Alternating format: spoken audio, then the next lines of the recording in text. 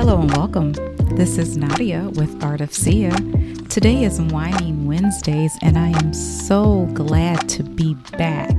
It has been a while. I know I have missed sitting down and giving you all relationship advice. I hope you all missed me and are looking forward to the return of Whining Wednesdays.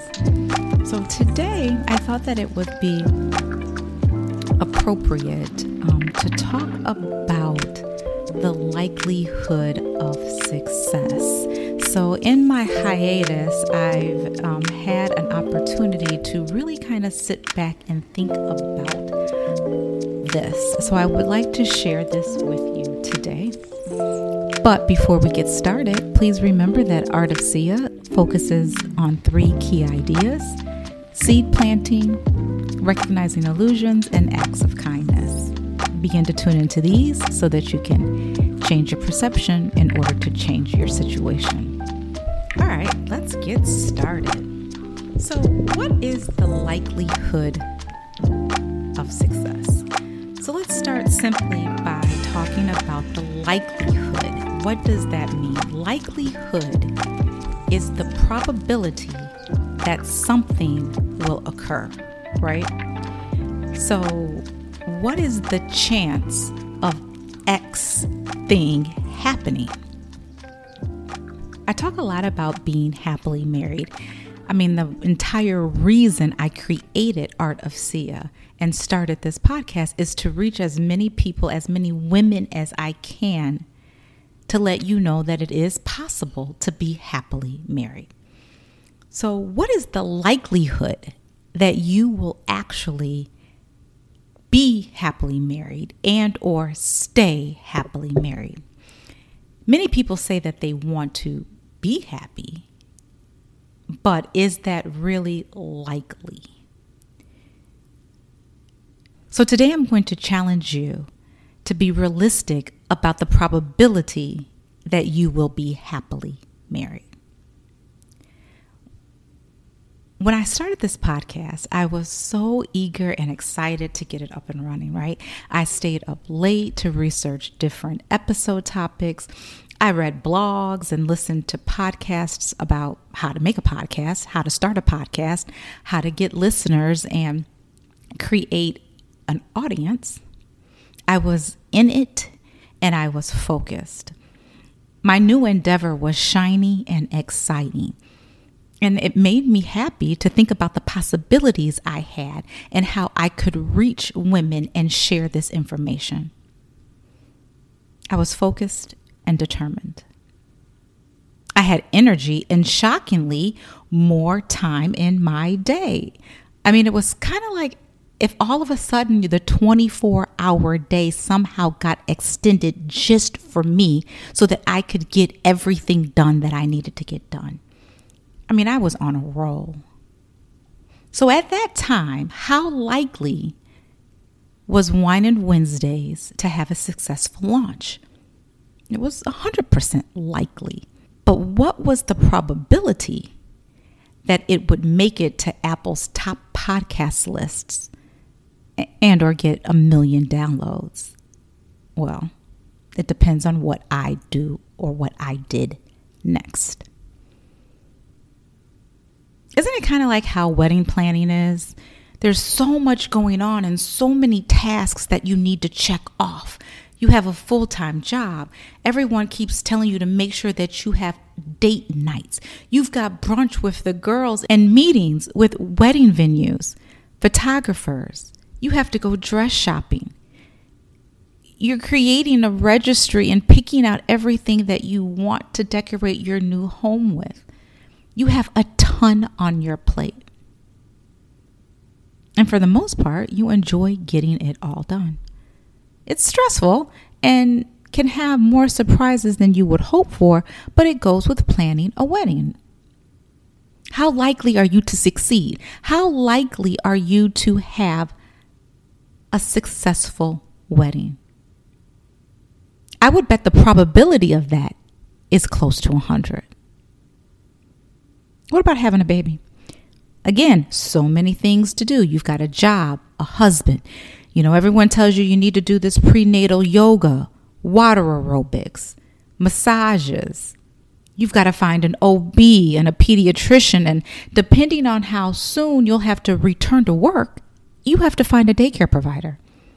You've got a baby shower to plan, a room to decorate, names to pick out. But you're on a roll, right? How likely are you to welcome a precious baby into this world? 100%. But what is the likelihood that you will enjoy being a mother over the next lifetime of this child? Well, it depends on what you do next. So now let's fast forward. You have the baby, and so you're a mother. Your life has changed, right? You behave in a different manner. You think about how your actions or lack of actions will impact your child. You make decisions based on the benefit of this child. You don't stop being a mother once you have that baby. You don't stop being a mother after you realize newborns don't sleep well. You don't stop being a mother when your child wants to be a social butterfly in school instead of getting good grades. You don't stop being a mother when your teenage daughter gets her menstrual and hates you for the next 2 years because she doesn't know how to deal with her hormones. You put on your big girl panties and you deal with it. You continue to be a parent. So I wanted a successful podcast, but the probability of that is no longer 100. Realistically, it's more like 10% now. How can I expect to get 1 million downloads when I stop podcasting and I don't market the episodes to my target audience? The launch was great. I was on a roll and I was reaching women all around the world. But when I stopped making it a priority, guess what else happened? My listeners stopped listening. The building of my organic followers stopped dead in its tracks. There's been no growth over the last year. Now, if you know me by now, you know that I am huge on accountability. Facebook and Instagram algorithms didn't fail me. I failed me. Why are we so quick to give up on our husbands when things get tough? We vow for better or for worse, but I don't think many people actually mean the for worse part. But it's like after we say I do, all of a sudden the energy leaves, right? The day somehow gets shortened now to a measly little 12 hours and you just don't have enough time for your spouse anymore. You will succeed in whatever you put your energy into. But there's no finish line in marriage. The wedding, like the birth of a child, is the beginning of a lifelong adventure. The road is not always smooth or even paved, for crying out loud. Sometimes you make your own road. But trust the process and enjoy life's changes. You are in control of your happily ever after. Make it a priority. I was talking to my husband earlier today about restarting this podcast and about how today was the day I had planned on doing it because he gave me something else to do today, to do this evening with my son. And we're having a discussion back and forth, and he says to me, well, do you want my input? I don't know if I really wanted his input, but I had to take it, yes, because, he might have something nice to say or something meaningful to say. And he said to me, I think you sleep too much. I do sleep a lot. He said, how many hours of sleep do you get a night? Somewhere between 8 and 9. And so he says, well, just think about if you cut 1 hour of sleep a day. That's 7 hours a week that you could be dedicating more toward your podcast. Absolutely right. And I sit here as I'm thinking about the probability of my success and of being an entrepreneur. I have to take the advice of an entrepreneur.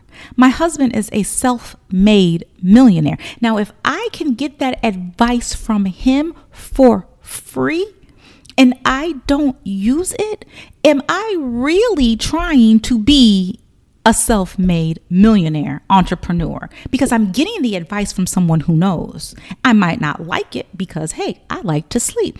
But it's advice that I really should listen to because he knows what it is that he's talking about. Same when it comes to marriage and relationship advice. You need to get advice from people who know what it is that they're talking about, so that your probability of success is greater.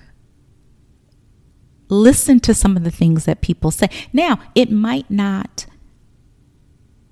benefit you because everything that one entrepreneur does is not necessarily the next for the next entrepreneur, and everything that one marriage does is not necessarily the best for another marriage.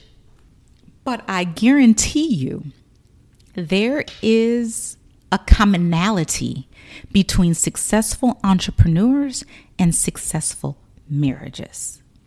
So when it gets tough, you don't turn your back to those things. You've got to buckle up and hold on tight. You've got to dig deeper. You've got to stay the course in order to actually get things done. I know it's easy to stop being kind because of some of the baggage. You all have history, right? So that's what I mean by the baggage. These marriages all started off happy. You all did. Or else you wouldn't have got married, right? You all have a history that has not always been good. People have hurt people. So when you decide, okay, I'm going to start listening to Wine and Wednesdays and I'm going to start trying some of these new things. And so you start trying them, right? And you're not getting the response you want. It's so easy to stop doing that and to go back to your old behavior. You're not being rewarded for your good behavior. So why should you be good? It takes time to change some of these things that have now become part of us, to where your spouse will recognize it and give back. All right, let's go ahead and take a wine break.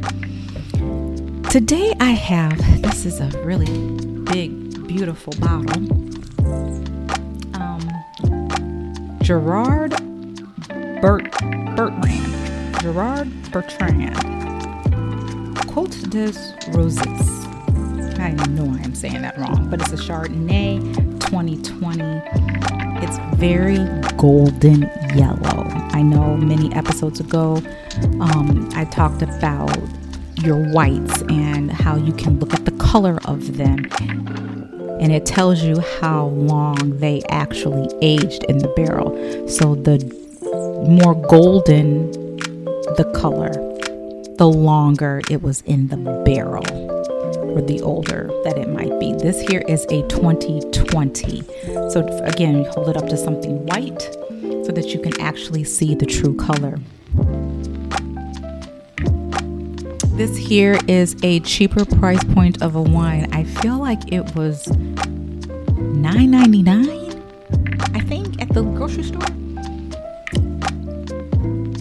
There's hints of pineapple and pear in here. And it smells floral. Not too bad.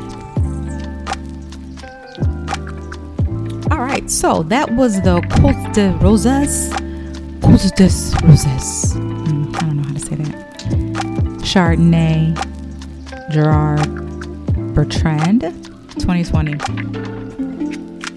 All right, let's get back into it. The one advice that my husband gave me today was to sleep less. 1 hour. It's very tangible. I can measure that. It's not asking a lot out of me. And I am going to try to take his advice. What I say to you as my guide for a happy marriage is to make sure you're having sex. Over the next month, I'm going to talk about how we're going to get you to that place, because that is the commonality that strong, successful, happy marriages have, is they stay intimate. So stick with me over the next month or so. I'm going to break it down because I realize that you all are so far from this that having something as simple as sex can be nauseating. I get it, but there is a silver lining. Let's go ahead and recap.